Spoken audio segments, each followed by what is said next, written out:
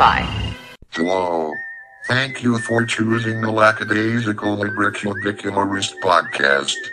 Without further delay, here is your host, Jordan Maywood.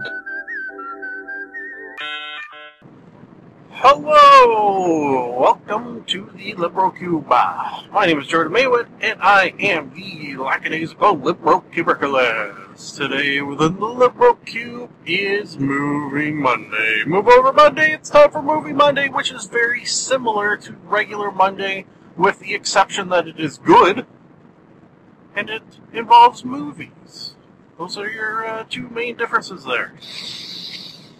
Something I like to say at the top of every show, although I believe, in my personal, humble opinion, most importantly on a Movie Monday, is that there will be spoilers.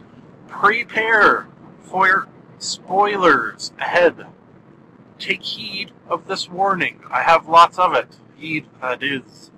Another thing I like to say is that if you like what you hear, the only payment I ask is $1 million. No.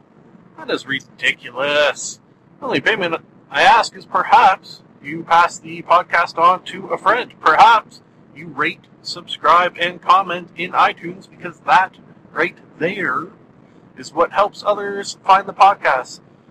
I am directing that at everyone who is listening. However, if you are a Canadian, I do believe, although I haven't checked in a little bit, 2 more ratings in the Canadian iTunes store for my average to show up. Haha, that would be cool if it did. Like it does, I am happy to say, in the USA iTunes A store. So thank you to the folk down south. Very much appreciated. That will lead us into our last piece of podcast-related business. And it is a business, is it not? Of course it is. We have to make some money. It's not like I'm doing this for fun.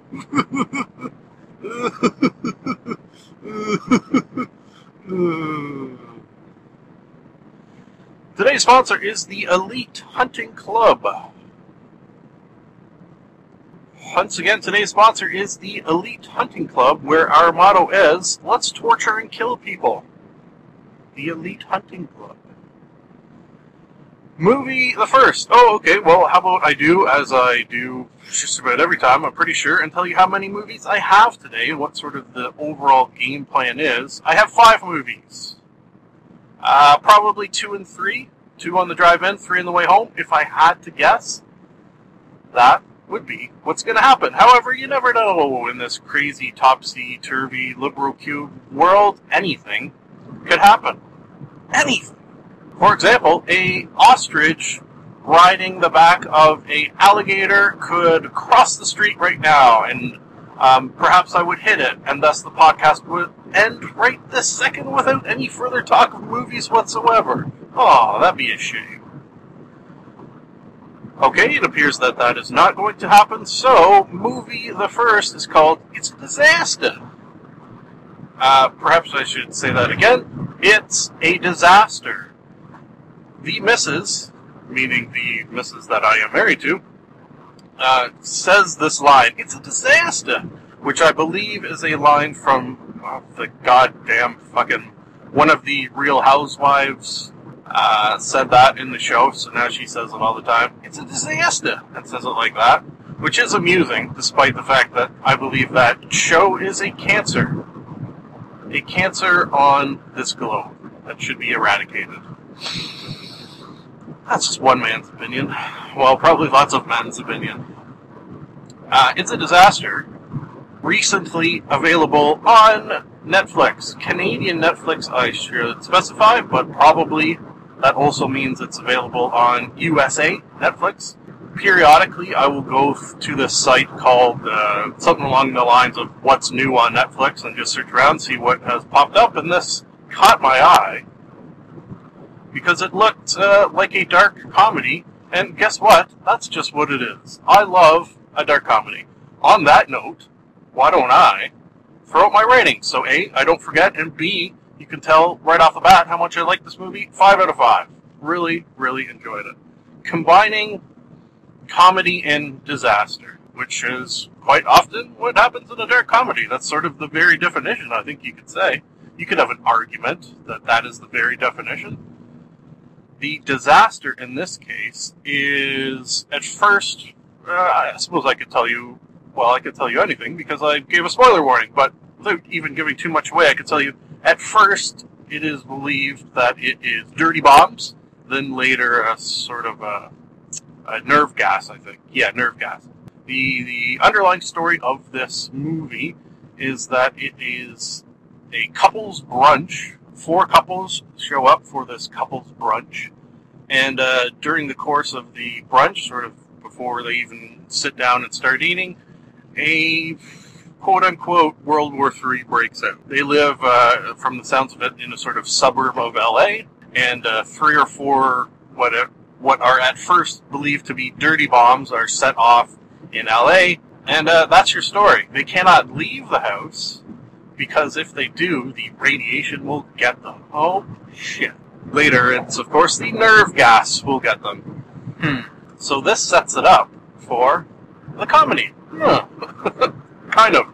I brought back, just watching this, I had to look it up, but I brought back a movie called Right at Your Door. That was almost the same scenario, minus the 4 couples, minus the comedy, and it was just a man and his sort of, I think it was his wife was trapped outside in the radiation in that case, and it was very, very similar to that sort of underlying idea, kind of, sort of. I wonder how accurate these 2 movies are as far as if dirty bombs go off and you don't immediately die, if you sort of duct tape up the doors and windows to your house, you'll be okay?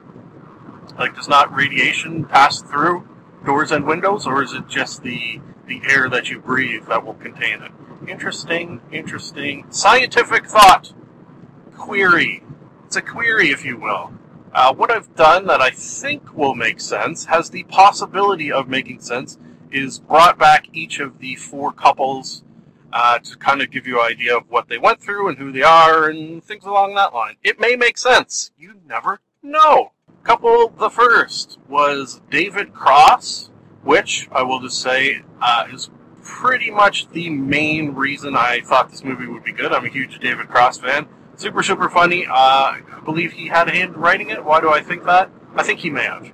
And, as well as Julia Stiles. Julia Stiles, who the missus and I just finished watching season 5 of Dexter. It came about from us watching that she hates Julia Stiles with a passion for some unknown reason. I asked her to sort of define her reasons for hating Julia Stiles. She could not do so. So take that with a giant-ass grain of salt, I suppose. But I don't mind her. What the hell is not to like? Or what the hell is to like? It was kind of funny in this. You could tell that a lot of the times the other brunch members would sort of let slip that they actually didn't really like her very much. It was done in incredibly humorous ways. Like, for example, the next couple who were hosting the brunch were getting a divorce. And they sort of had a little spiel about, we don't want you to have to choose between us, we want to remain friends with both of you. However, then the husband said something to Julia Stiles along the lines of, but, I would understand that if you decided to side with her and we never saw each other again, I would totally understand. Julia Stiles said something along the lines of, I would never do that to you. And then he goes something like, think about it. Yeah, that's good. They were, David Cross and Julia Stiles, on their 3rd date, which is a couple's brunch, which seemed a little strange. 3rd date, couple's brunch already? A lot of pressure. David Cross played the character he quite often plays, sort of a bit of a bumbling, nervous, probably main quality trait would be nervousness, I think. There was another couple, what I have dubbed the crazy couple. She, the previous night, had spent all night up awake doing coke and drinking and hadn't slept yet. She was pretty horned up as well. He was dumb, bit of a jock type, bit of a douchey type. And that's them. Lastly is what I think I would consider and have labeled here the nerd couple. He started off the movie trying to get his hand on a very rare X-Men comic. The one, he said, do I remember it? Episode number 120, which had the introduction of Alpha Force, which had, of course, Wolverine in it. Yeah. And his wife, who was like a chemical engineer of some sort. Teacher, but had a chemical engineering background. Okay, so there is your couples. Kind of cool how it started out where they had sort of no idea what was going on, and it wasn't until one of their neighbors showed up in a hazmat suit, like hours into this quote-unquote World War III, that they kind of realized that, oh shit, we may die. The chemical engineer, the nerd couple, I would say, takes it the worst. The guy sort of goes into the mode of, oh my god, we have to, every man for himself, we should maybe think about kicking people out, start hoarding food, shit like that. The chemical engineering girl, his fiance, immediately goes into shock, does not say anything for a very long period, eventually just decides just to get drunk. Good. David Cross, probably the most calm and level-headed during this, which I thought was kind of funny. That is, until the end, which I gotta wrap this up because I have another movie, he, it sort of turns out, is a religious nut and thinks that rather than let this degrade any further into sort of evil chaos, he will put forth the idea that they should all kill themselves with poison wine. And that is how the movie ends. I love the ending. I'm going to give it away right now. They're all sitting around the table, and they know that if they wait for the nerve gas, they're going to die horrible, horrible deaths. However, this poison will sort of put them to sleep, and they won't wake up. So they decide to take it. They do the old count of 3, raise their glasses to their lips, and nobody drinks. So it's that moment of, oh, what the fuck? I thought you were going to drink. No, I was just waiting to see if you did. And then they say, okay, we'll do it for real this time. They do the count of 3, put the glasses to their lips, and nobody drinks again. The movie ends, fade to black. Love it. Good stuff. Okay, movie the second. Don't have as much time, so I'm going to do something I very rarely, if ever, do, which is read these out of the order in which I watch them, because movie the third on this list I don't have as much to say about, and I have less time now than I will later, so hey, it makes a kind of sense. The movie is called Tom Poppa Live. I have been counting, every time I watch stand-up comedy, counting it as movies. Just so you know, if you are joining us for the first time, that is what I do. Comedy special equals movie. It makes a sort of sense. I swear to God it does. Tom Poppa, who I think if you were to Google him and get a look at his mug, you may very well recognize him. He has a special brand of comedy. Special in the sense that it is clean. Oh, what? Clean comics. 2 things I think I can say about clean comics is that despite the fact that it is clean, it is a ballsy route to go, because it is much, much more difficult. And I don't know if this is just me in my sort of twisted, like darkness sort of stuff brain, but clean comedy to me is often not as good. Perhaps the combination of it being harder to do means that it is harder to do well. I suppose that's a certain kind of math there. And I feel bad because I did not enjoy this. And I don't like saying bad things about people. If it was just a movie, I wouldn't feel too bad, but this is sort of one man doing his act, so I feel not good about saying bad things. But he has forced my hand because I just didn't enjoy it. I would go for rating 1, maybe 2 out of 5. I don't think that I laughed. Which is a problem when you are doing a stand-up comedy special. Perhaps it has something more to do with the subject matter. Perhaps. Quite often clean comedians will focus on family and sort of marriage and kids and what happens in daily life, things such as that. Now, I am married, happily married. Oh, perhaps that's it as well. If I was unhappily married, I might find some of his comments funnier. That's a possibility. Because a lot of the time in comedy specials, when comedians talk about their wives, it is not in a fashion in which they are being nice and saying nice things. Because that, well, is not funny. There you go. Makes sense, even.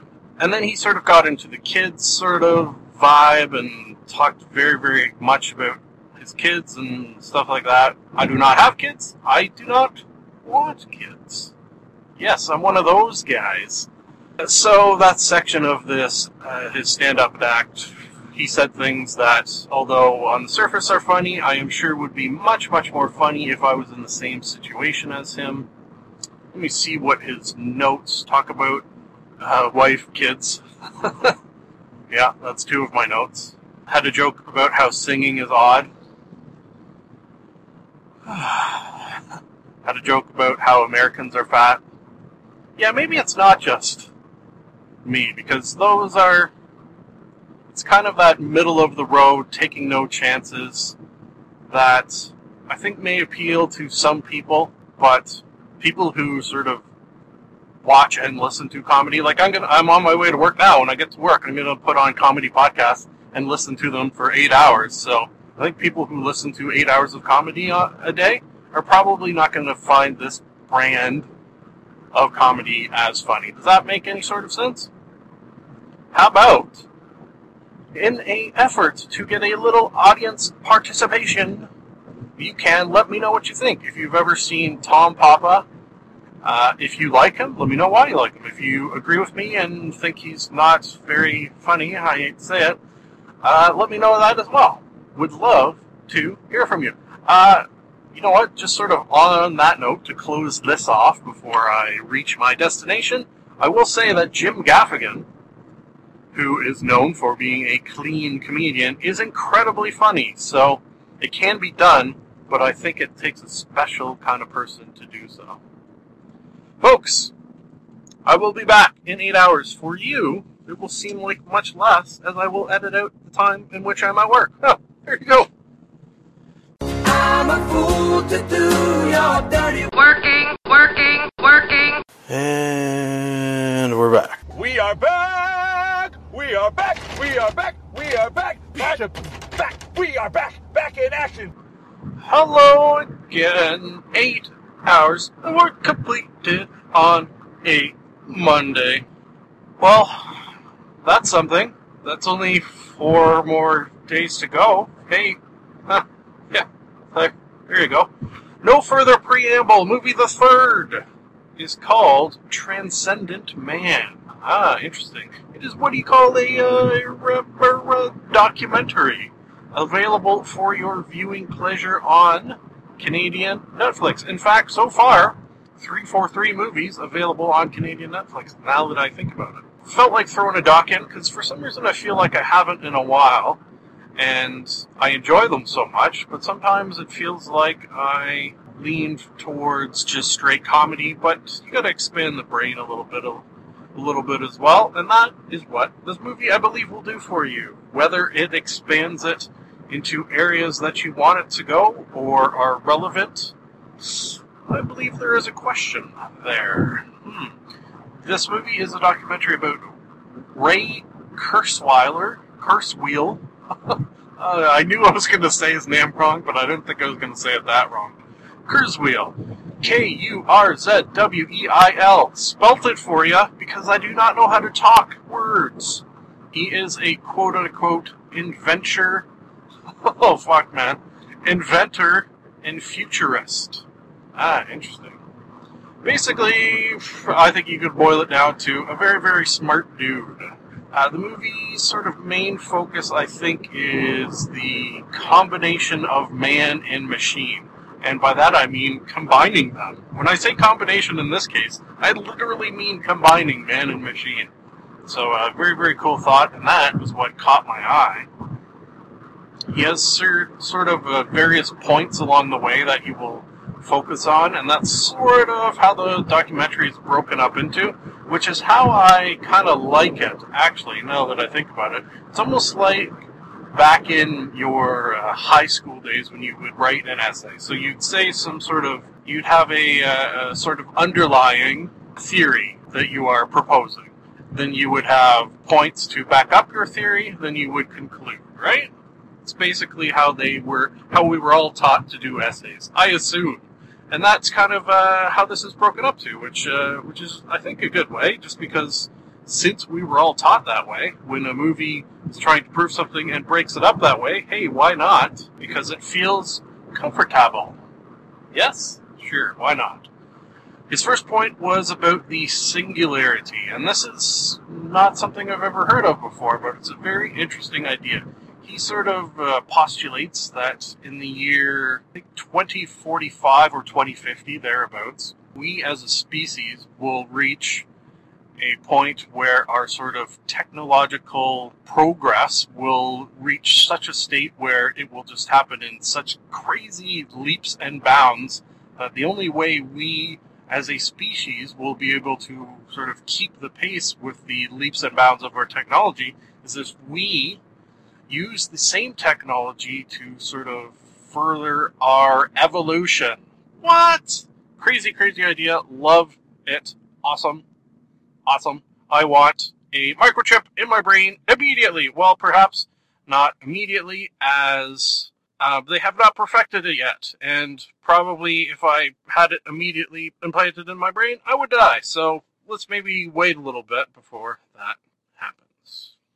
Another thing he points out, and this is one of his sort of main quote-unquote proofs that things he is saying are happening, are the sort of exponential growth of technology. He points out Moore's Law, which is a law that so far, so good, has sort of been very, very accurate, and it is predicting I think if you boil it down, it's predicting the growth, predicting microchips, let's say. So, microchips on a scale that can be measured and predicted are shrinking, becoming more powerful, and becoming cheaper. And this is happening at a pace that Moore has predicted quite a number of years ago, and this pace has been followed very, very accurately so far. So, kind of a cool thought. Another thing which is sort of a lesser degree, I think anyways, is the advancement of robotics. Although, maybe, now that I think about it, yeah, we seem to be, I seem to see and notice more and more often advances in robotics in the news that are very, very cool. Most recently one I saw was a robotic hand that sort of had all the motions that a normal human hand would. It was very sort of dexterous, and it was the closest we have ever been to a working human hand as far as robotics goes. So, yeah, I guess robotics have made exponential growth as well. Sure, why not? He says they are. I suppose I've seen it, but it just doesn't feel like it as much as it does with Moore's Law. But let's not bring emotion into this. Let's jump to the next item he talked about, which is GNR, genetics, nanotechnology, and robotics. This one's pretty cool. I think genetics, so far as how we are working towards the ability to manipulate our own genetic material as well as the genetics of things around us. Nanotechnology, that obviously right off the bat makes me think of the Borg and frightens me. That is a lot of the sort of points made by people against this Ray Kurzweil. And the documentary, although it was about him, did, and this is very smart of them, I think, the creators of the documentary, have people speaking out against him as well. So it will give you both sides, which is very, very important. Another thing he points out is that our ability to scan the human brain is also making that sort of exponential growth in resolution. So we are more and more and more constantly being more accurate in our abilities to scan the human brain. And when we reach 100% accuracy, I suppose we can then create and know further a human brain? Is that a thought? That is it all accurate? It may very well be. Lastly, point I have written down anyways, was he talked of 3D printing. This is something that always is sort of really impressive from my point of view. It is, 3D printing is replication. No, not perhaps 100%.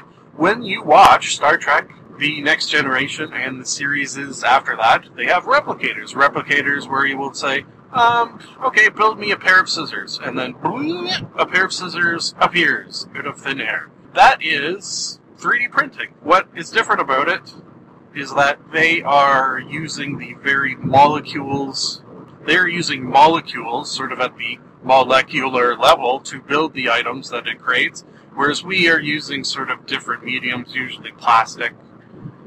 My prediction, and this had nothing to do with the movie, but it's just something I always sort of thought will happen eventually, is that eventually people will combine these 3D printers with food. So you will ask it to print off, basically, for you a bowl of vanilla ice cream. Kind of boring, but it will be able to do just that. Perhaps bowl and all, or maybe I'll have to put the bowl in. I haven't worked out all the details yet. Okay, so, rating for the movie. I'm going to go 4 out of 5, just because that put a lot of cool ideas in my head that were not already there. And that is kind of what you want from a documentary, really, when you think about it. Next movie is called Hostel 3. Ha-ha! Hostel. It is from the Hostel series. If you remember Hostel 1, at the time it came out, it was sort of touted, I suppose, as one of the most gory and brutal movies ever created. And I think between now and then, we've become a little desensitized. This has that, I suppose. Does it amp it up? It amps it up in one sense, however, it de-amps it, and that is probably not a word, in another sense. And by that I mean, it is probably more bloody and gory, but the bloody and goriness is sort of amped up to such a ridiculous level that it almost becomes less believable. How about that for a thought? I surprised myself with this movie. I liked it very, very much. I'm going to go 5 out of 5. It was a goddamn good movie. The missus, who I watched this with, I knew she's a big fan of the first 2 Hostel movies, probably seen each of them 3 or 4 times each, if I had to guess. I knew she would want to see this, so that's kind of why I pointed it out to her. Again, on Canadian Netflix, by the way.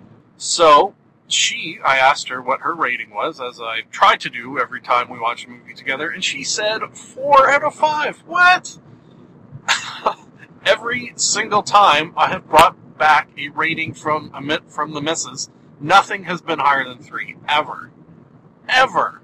This is her highest rated movie on this podcast, so maybe I'll put that in the sort of in the title of this. The Mrs.'s highest rated movie ever on this podcast, or something to that effect. They've taken the Hostel series, and rather than doing it in sort of Eastern Europe, they have moved it on over to Las Vegas, which is a cool idea. That's where the sort of amped up craziness, I think, comes in.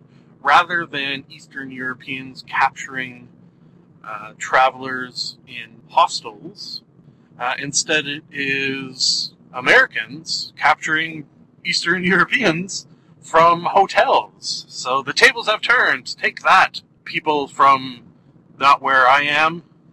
Yeah, you had it coming for doing it to us in this fictional world. This fictional world in which, in the first 2 movies, it was basically just super, super rich people would pay to have this, what they call the elite hunting club, kidnap people for the uses of them to torture and kill in super, super gory fashion. Okay, that was the first 2. This one, since they've added Las Vegas to the equation, they've now somehow, someway, added the craziness of betting on these torturing and killings. I'm not quite 100% sure how the betting works. I would need a little more explanation from the people running the show. But, for example, and I can kind of just do this. For example, one of the guys who was tortured and killed, they had a bet as to if he would plead for his life by saying he had a wife and kid. He did do that. However, the guy who did do it sort of bet he would do it within 2 minutes. He did it in like 2 minutes and 45 seconds or something like that, so he lost his bet. Kind of along that line. This story, this Hostel, I know why I liked it so much. It's a combination of many things, but the sort of main reason that this got a 5 out of 5 is because at least twice, possibly 3 times within this movie, something happened that just totally out of left field, surprised the hell out of me, did not see it coming a mile away, would never have guessed it.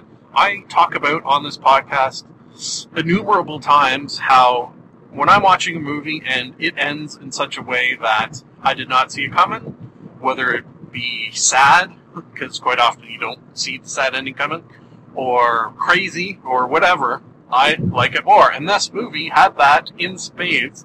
I'm going to, because A, I'm running out of time, and B, I would like you to watch this and feel that same feeling of, holy shit, can you believe that just happened? I'm going to stop talking about this movie. I had quite a few more notes, but I'm not going to get into them anymore than just say some of the ways that the people died, but not who died. Just quick, rapid fire. A guy had his face cut off. A guy was shot with a crossbow by a crazy latexed black woman. A guy had his face crushed between a speeding car and tire spikes. The end. Oh no, yeah, the end. There you go. Last movie is called Enter the Void. Enter the Void, not available on Canadian Netflix. It I found on a movie of, on a list of, I believe it was like top 50 craziest movies ever made, and I can verify that it is a crazy movie. Rating-wise, I'm going to go kind of low, to be honest with you. 2, maybe some 3 moments. Let me give you a brief rundown. I'm going to try to be brief here, as time is of the essence. Of the very essence. A drug dealer, a American drug dealer, is living in Japan. He is then killed. Shut up. From that moment on, and that happens fairly early in the film, he is dead, and it's sort of his, I don't want to say ghost, because I don't think that's at all accurate. His spirit, his essence, his something, floats around from sort of in the past, I guess months, perhaps years before he was killed, moving up to when he was killed, moving into the future after he's dead, and sort of witnessing how all these events transpired. I think that's kind of the bare bones explanation of this movie, and fairly accurate. Crazy shit goes down. There's lots of boobs. So, yeah, we'll give the boobs 3. 3 Total Recall style boobs out of 5. Yeah. The movie, just, I don't know, it was very kind of slow. I think it was over 2 hours long.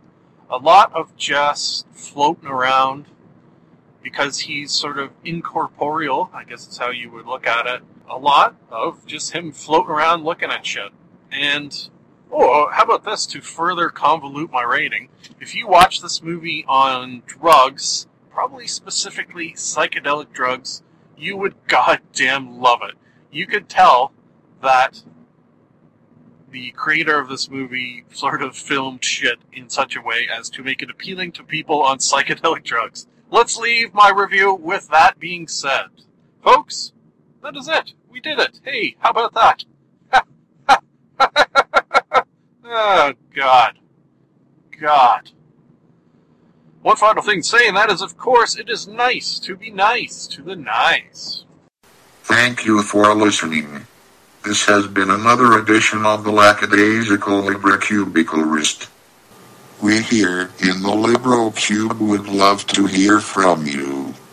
If for any reason you would like to contact us, you can do so via the email address maywood.jordan@gmail.com. And now I have a theory. I've got a theory that it's a demon, a dancing demon. Nah, something isn't right there. I've got a theory. The best is yet to come, and babe, won't it be fine? You think you've seen the sun, but you ain't seen it shine.